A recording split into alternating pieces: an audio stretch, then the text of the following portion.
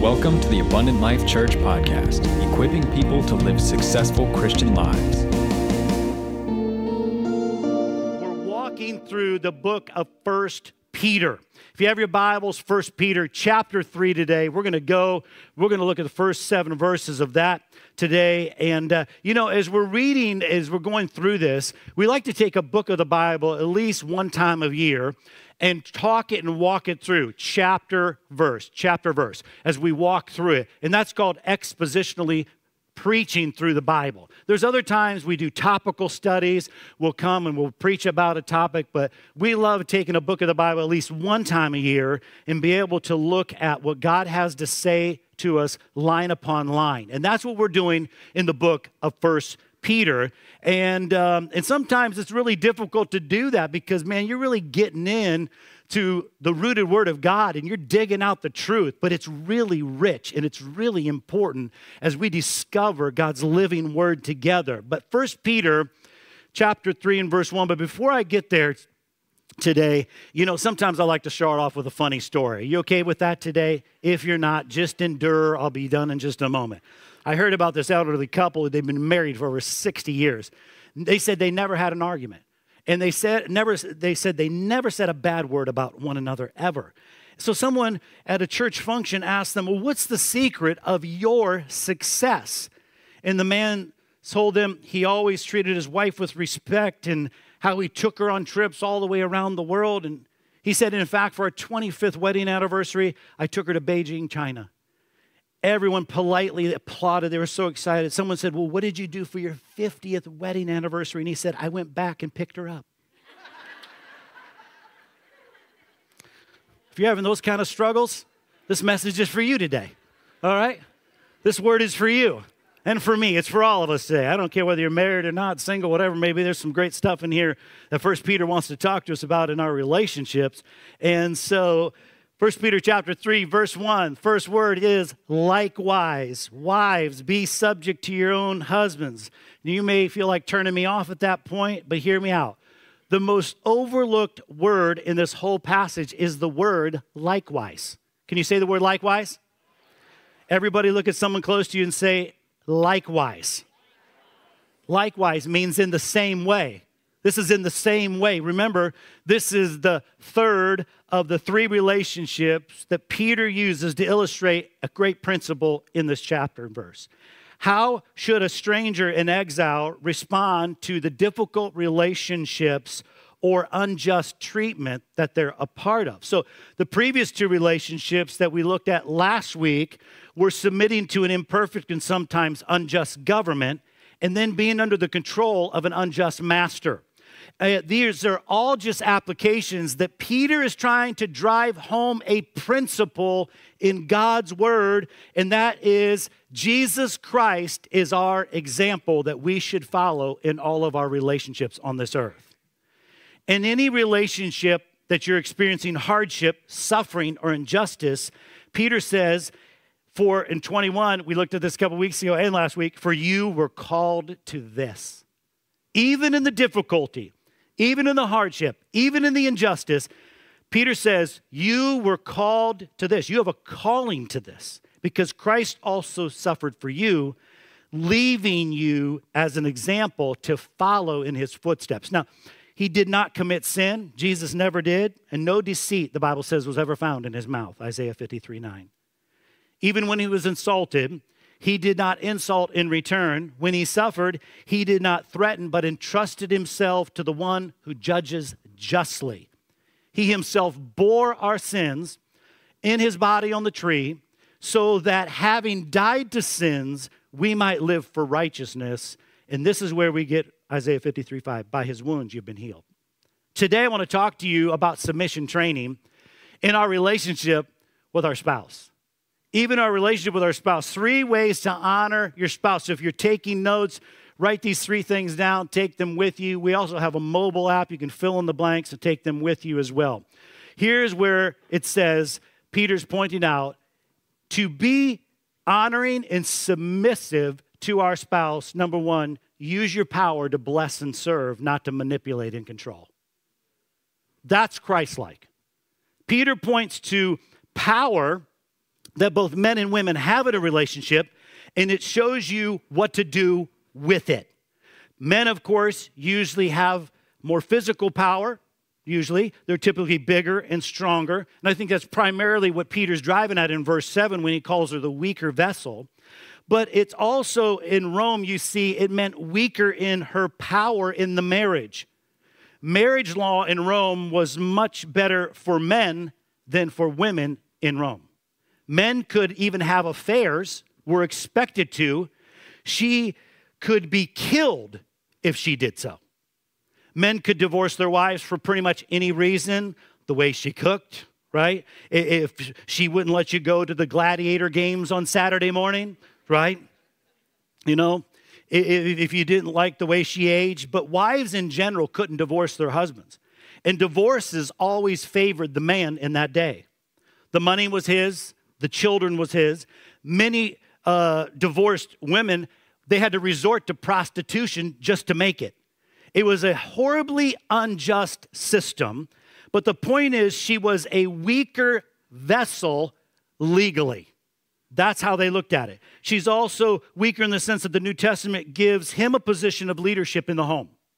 She's told to submit in ways that he is not. That's not a bad thing, of course. It's a beautiful thing in Christ and Christ's likeness, but it makes her positionally weaker. This is what Peter's saying. Some commentators say that this reference inside of here is to her being weaker might be a general reference to the fact that God has endowed women with an emotional sensitivity that makes them more nurturing and compassionate. That's very true. The mothering instinct that's inside of a woman, having that sensitivity doesn't mean that they are inferior, right? That doesn't mean they're inferior. Which is weaker, a crowbar or a thermometer? Well, in some ways, the thermometer can do a lot of stuff that the crowbar can't. In many ways, a thermometer is more powerful and useful than a crowbar. So maybe that's the kind of concept that Peter kind of has in his mind if you look at this. But none of these four weaker positions make her inferior. This is what Peter means when he says, heirs with you in the grace of life. She's an heir with you, right alongside of you in Christ. She is your full equal, man. She is your full equal. It's not taking anything away from her, but that is how Christ looks at a husband and wife and how we are to act inside the boundaries of our marriage. So I'm going to have a couple help me out with this today. Austin and Adrian, would you come? And they're going to help us out. Thank you. Come on, give them a great big hand clap. They serve so faithfully here at Abundant Life Church and do such an amazing job. They helped me out in the first service. They did so good. We're having them back. All right. So I'm going to go through this because I tested them in the first service. Tell me how long you've been married. 3 months. 3 months, right. Okay. So the first service Austin said 2 and she said 3. And I said, well, you're going to submit to her, right? Yes, of course. So 3 months. Come on, give it for these newlyweds. Congratulations. Congratulations. We love you. And so thankful for your life together and your new life together. Well, listen, a husband and wife are called to walk together in submitting to each other. They are equals. That's how Scripture is. You look at it, so it doesn't mean that, hey, one's better than the other. But I have handcuffs to kind of prove this today inside the boundaries of marriage. Some of you, your mind went to a really bad place when I brought these out, but you need to bring it back to righteous living right now, okay? But so inside of here, we're going to look at the handcuffs as a covenant agreement that you guys have with God. So I'm going to put these on there. I'm not going to put them on too tight so they don't, hinder you there. But there you go. So what this represents is they have a covenant before God inside of marriage, that they are one flesh, they are tied together, they are unique persons, two unique people, but they are one as Jesus looks at them. But they are called, like any marriage, to walk together. So Austin, first service, I called him Austrian. And so Austin and Adrian, I told them that's their new name. Austin, Adrian, I got to get this down. But the best thing is you guys' last name is Miller. So Millers, yeah, no relation, but yeah. All right. So Austin and Adrian, what I'm going to have you do is I'm going to have you walk around in front of me all the way around, make a full circle, and come back to me. What they're doing in marriage is that they are in stride and they are in step with each other, right? that it takes them walking in tandem, in agreement, so that they are one flesh, they're moving in the same direction, and they're moving together, they're linked together, that they have a covenant with God. Inside of marriage, neither the man or the woman should lord their authority over each other. Can I hear an amen? That's biblical, right? In our relationships, we shouldn't lord our authority over one another. Paul tells us that as well. Peter reaffirms that inside of this passage. But we're called to serve each other together inside the boundaries of marriage. So first service, what I had Adrian sit down. So I'm going to have Austin sit down this time. Come right out here. So what happens many times inside of marriage is that many times we realize, well, maybe one of the spouses, they feel like, hey, I'm going to lead the family this way, and this is the way that we're going. And sometimes we don't even look for the response or pray for the response from our spouse, but that one of us inside the confines of marriage, want to go and take the family this way, while the other spouse wants to remain seated. So I'm going to have you step up a little bit. And so what this causes is a tension inside the marriage. It causes a tension because they're not at the same place now, and this is going to begin to eventually hurt. This is going to cause a strain on the marriage because, Adrian said, no, this is the way we're going. And Austin says, no, I don't know if I'm there yet. Whether it's just rebellion in his heart or, hey, you know what? He hasn't prayed through it enough at this point so that they are together and on the same page. See, the enemy wants us to be at this tension zone all the time. These will come inside a marriage. They do, don't they, married people? They do. But what needs to happen is this spouse, we'll have Adrian back up a little bit, and they need to come back together again, and they need to get on the same page so that they're one in their heart and their mind. God already looks at them as one flesh, but God wants them to come back together again, pray, seek God's counsel, and talk together on where they are to go and where their family is to go. This can happen in, any different topic inside of marriage, right? Whatever it may be. With the kids, whether we're supposed to move or not, what are we supposed to do next? But God wants marriages to walk in tandem together so that there is unity and there is one mind and there is one purpose inside of marriage. So let me just say this, is Peter says that whatever power you and I have in the relationship should be used to honor each other.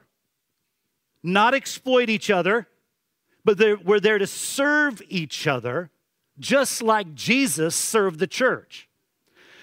Live with each other in understanding ways. Not trying to misunderstand the whole time or just be at odds the whole time, this constant tension zone. You know what? We're all wired differently, aren't we, inside of marriage? We absolutely are. It's important to understand each other's wiring, why you're wired, why you do what you do. It's so important to understand that. Seek to understand him. Seek to understand her. Learn her love language. Learn his love language. Love him and her on their terms. And men, we should be a student of our wives. And all the women said, amen. So, Austin, I'm going to have you stand up. And so God has called every marriage to walk together in tandem. As you're keeping in step with the Holy Spirit, you need to be keeping in step with your spouse. Because that's what Jesus, remember, this isn't secular humanism. This isn't talking that's happening out in our world. The world is going to tell you something different. Just go do what you want to do today, regardless of what your spouse says or what your spouse wants to do. No, you lead together. Yes, the Bible says that the man is to lead his home. I get that. But you are co-equals in it. And that's how Jesus looks at you. And that's when Jesus looks at us as the church, he wants us to be in tandem with him as we are walking together. Now, you guys don't have to wear those all day. I have a key for you, and I'm going to let you do that at your seats. But thank you, Austin and Adrian. Come on, give them a great big hand clap for helping me out with this illustration. That we're not called to hold out on one another. We're called to serve each other together.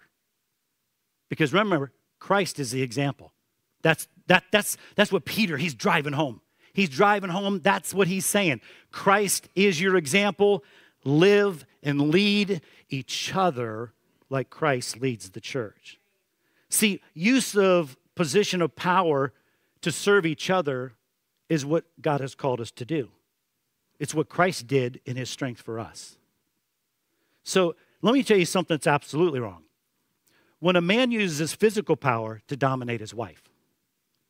Even worse is when he uses the Christian idea of submission in marriage to dominate her. That's not what Christ did with his power, ever.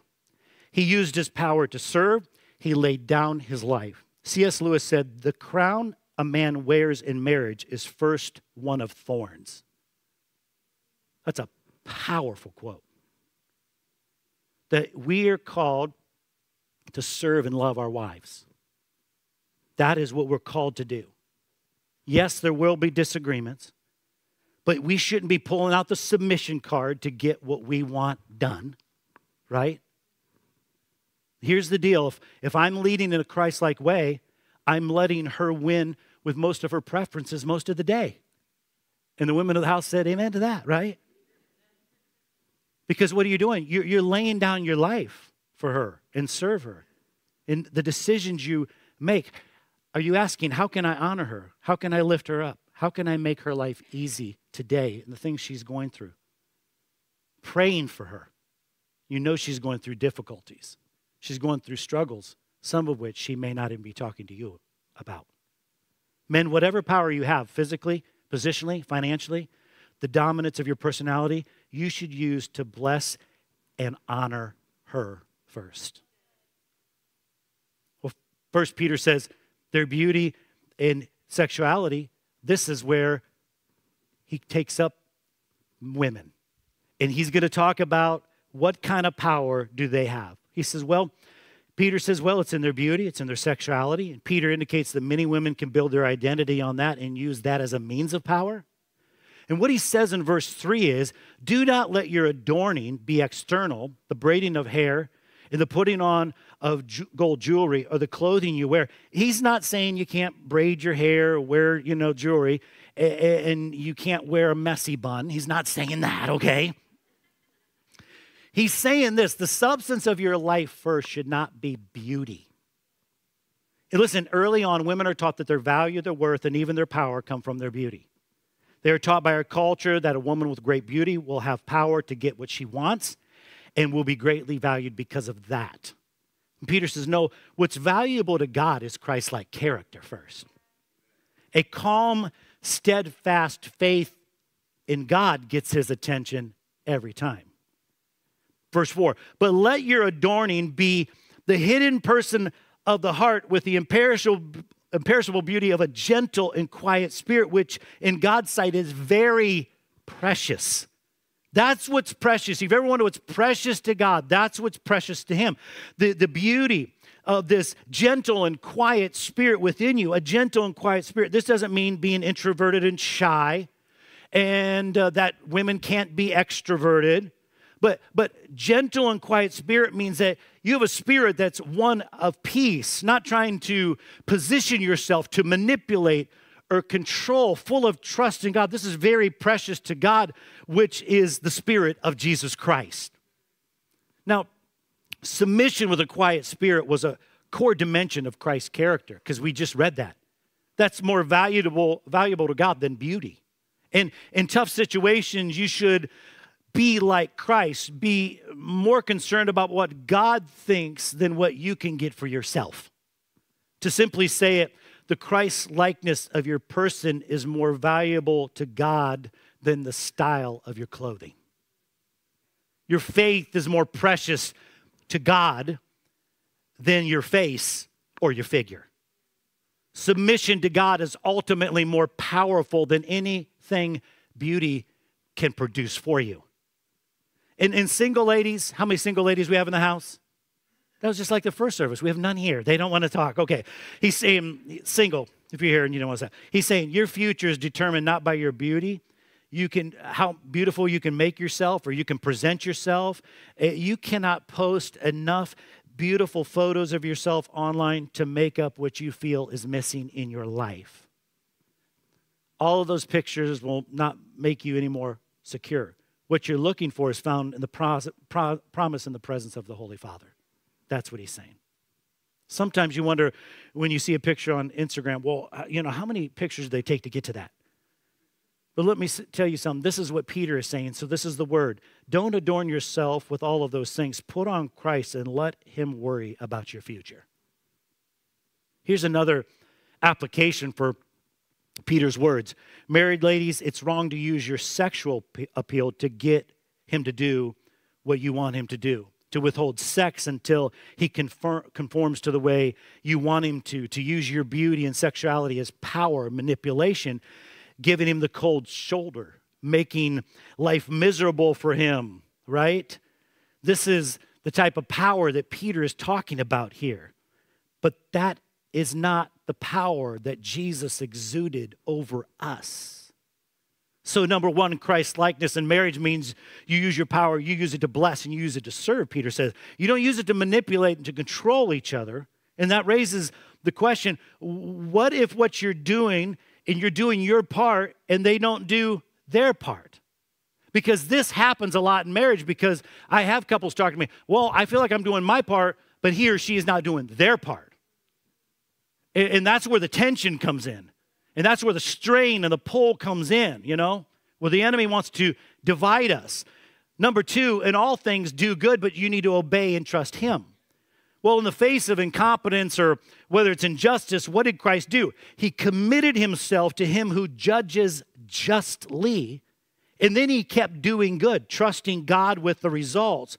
Look at the example, because he gives a great example here in verse 5 of Sarah in the Old Testament. He reaches all the way back to the Old Testament and Sarah, and this is what he pulls forward. For this is how the holy women who hoped in God used to adorn themselves by submitting to their own husbands, as Sarah obeyed Abraham, calling him Lord, and you are her children if you do good and do not fear anything that is frightening.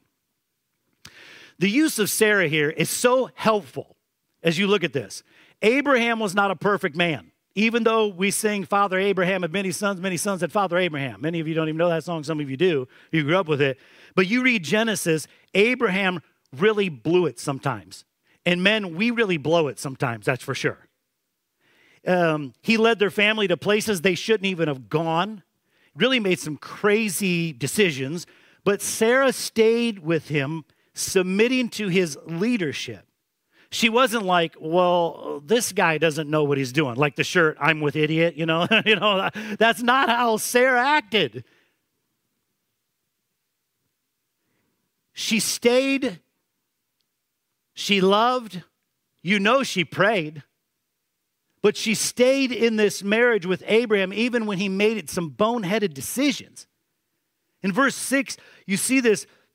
She did the right thing she knew to do, which was honoring her husband's leadership, committing herself to God, and as a result, she didn't fear what was frightening. Any man who makes decisions for the family without the counsel of his wife is a fool. Amen to that. Because I've made many decisions without my wife's understanding or agreement.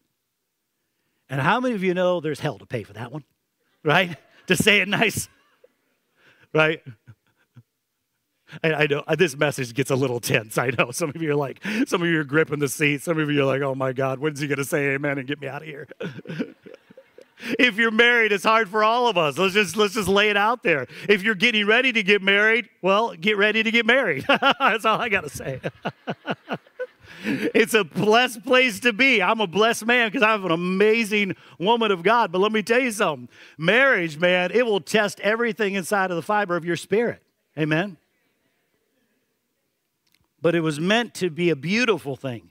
It's a blessed thing. But listen, men and women, we should be consulting our spouses so that we come into agreement. Maybe there's no power in our marriage because there's no agreement. There's no unity. If you want God's power, you want his unity, you need to come into agreement with each other. And this is what Peter is driving home. It means your attitude in marriage is dominated by a calm trust in God. And let me be really clear so nobody's confused about this. This is not saying spousal abuse is okay, or that God wants you to stay in a home where you are being abused as you just take it as some expression of Christ's likeness. No. No passage of Scripture encourages you to do that. If you think it's for some reason, whether good reason or Christ, like, it's not. What it's doing is it's enabling sin in your home. I've told marriages before, if there is physical abuse, you might need to get separated for a season, but you surely need to get help. There needs to be help for the abuser as well as the person that's being abused. Some of you in this room, if you're struggling with this, or you're in the sound of my voice, or we are here as a church to help you with that, or we can refer you on to a professional counselor because you do need help. Let me tell you something. Abusers are self-haters at the core. The reason why they abuse is they hate themselves. And they act and lash out of that. And that's the abuse that they give. Am I telling the truth today? Because some people are living with that, and that's not God's will for you. Why? Psalm 11:5 says, the Lord hates those who do violence, and you should not subject you or your children to that. Protect yourself, your kids, and help your spouse get help. I know there's so many different scenarios and situations I could try to go into. It's almost impossible for me to address this, but if you need help, reach out, okay? Regardless, Peter's point is that whatever situation you find yourself in, you must continue doing good and trusting God. That no one else's sin justifies your own sin. Your husband being stupid, acting like an idiot, God says you should just keep trusting God and obeying God. When you do that, God says, I promise to help you. Christ did this. Psalm 125, the Lord is good to those who walk uprightly. He is their shield and he is their support. And so you realize on the flip side of this, when you take matters into your own hands, you mess things up. And God then becomes your enemy. You're opposed to him when you and I take things into our own hands. See verse 7, likewise, husbands, showing honor to the woman so that your prayers may not be hindered. Men, when you use your power to coerce, you may get what you want from your wife. But what he says then is on the flip side, your prayers are actually hindered. The very thing you're praying for, when you try to coerce or you try to manipulate, your prayers aren't even getting to heaven. It's being hindered. There's a ceiling on it. But there's agreement in coming together. It reaches to the Heavenly Father, and he hears those prayers. When you take vengeance into your own hands, you mess things up, and so do I. Trust God, keep doing good, and let God deal with it. Which leads me to the last thing, number 3. Give grace rather than retaliation. You and I are called to give grace. You and I have been given an amazing grace. Just more than a song. We have been given an amazing, marvelous grace to our lives. And we are called to, in turn, give that grace to relationships that are around us. Because grace is a more powerful change agent than retaliation every single day. We can nod our head at that, but we really have to understand that grace changes the heart. Retaliation never changes the heart. Grace changes hearts. Jesus didn't come to us in vengeance. He came to us in grace and mercy, and it changes us. We see that, and this is what Peter says. This is what you got to understand. This is Peter's referring to. He says, ladies, even when you're in the home of an unkind, unsaved man, keep doing good and responding like Christ. Now, I've held out verses 1 and 2 for now. They, who's they? The unsaved husband may be won without a word by the conduct of their wives when they see your respectful and pure conduct. That is a powerhouse verse. That's like a God verse. God can work a miracle through rebellion. God can work a miracle in your husband's life. They, the unsaved, may be won without a word by the conduct of their wives when they see your respectful and pure conduct. You're not going to change his heart by manipulating, berating him, wearing him down. His best shot at being changed is seeing the humble, trusting, Christ-like Spirit of God within you every time. Through that, you win them. What a word. Through that, you win them. You win them over. They're won to the Lord. They're captivated. They're drawn through the power of the Holy Spirit to Jesus Christ. This is the way of Christ. This is how he changed us first. So as we walk out of here today, those of you in the confines and the marriage, and you're together in that covenant of marriage, this is what he's called us to operate. Those of you that are single in the room, this is what you should be looking for inside of a man or inside of a woman of God. This is what you should be going after. Those of you that are single again, divorced, whatever you want to call it, this is how we're called to operate in our daily lives. The principle, Peter says, respond like Jesus. In Jesus' name. Respond like him. You know, Chris and I have people come and tell us, even right here at the church, wow, you and John's marriage must be perfect. We laugh. Are you kidding me? We have arguments. We love each other. We fight dirty sometimes, just like you. Don't put on a mask right now. Right? We've had to learn this, submit to God, submit to each other. There's been some things that Kristen's come to me and said, you know, John, you need to stop doing that. I've been the one sitting in the chair. She's out there, but she's come back. She's come and stood beside me. I know she was praying for me. Some things, there's tension. But this is being mutually submitted to God and mutually submitted to each other. And through that, that's what brings God the most glory. Because we realize through Scripture that it impacts not only what happens in your marriage, it impacts the church and it impacts this community in your workplace, and it's impacting your children is your marriage. Your marriage.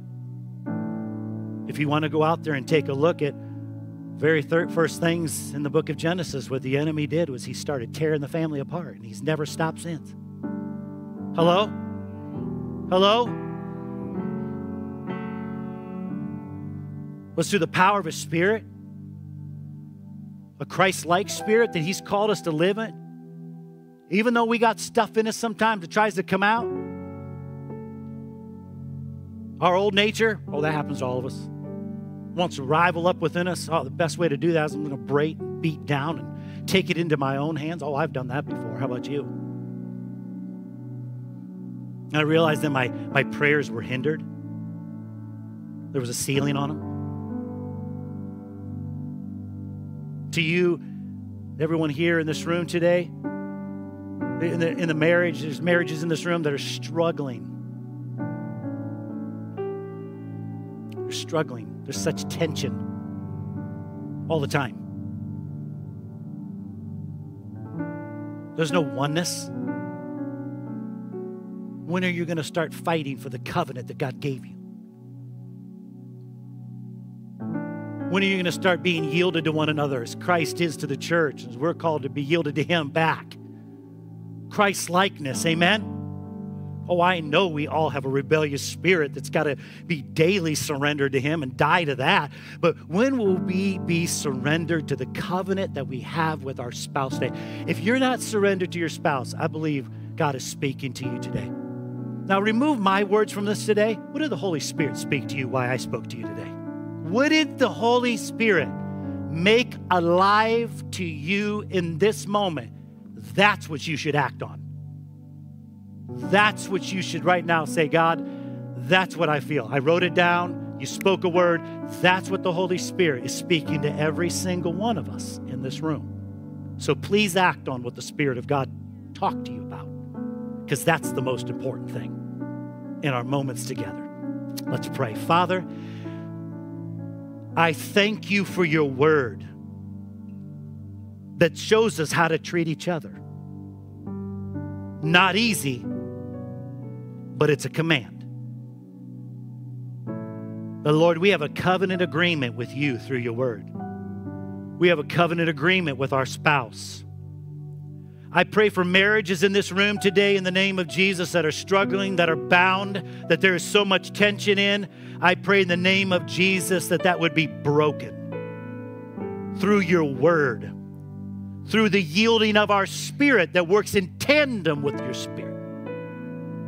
That, Lord God, today we would stop struggling with each other. And Lord, start coming in step with what you have called us to do. Whatever word you've placed within our hearts individually today, we would act on it because we're responsible for it in your mighty name. And Father, I thank you for that. And I thank you for this congregation. Lord, make our marriages stronger than ever before so that our church can be stronger, so our families can be stronger, so this community and this government and the nations of the earth will be as well. To be God-honoring in all we do and what we say, to be more like you. In Jesus' name we pray. And everyone said, amen and amen. Thank you for tuning in, and we hope you enjoyed today's message. If you'd like to get in touch or would like more resources on how to live a successful Christian life, you can always find us at myabundantlife.com. Have a blessed week.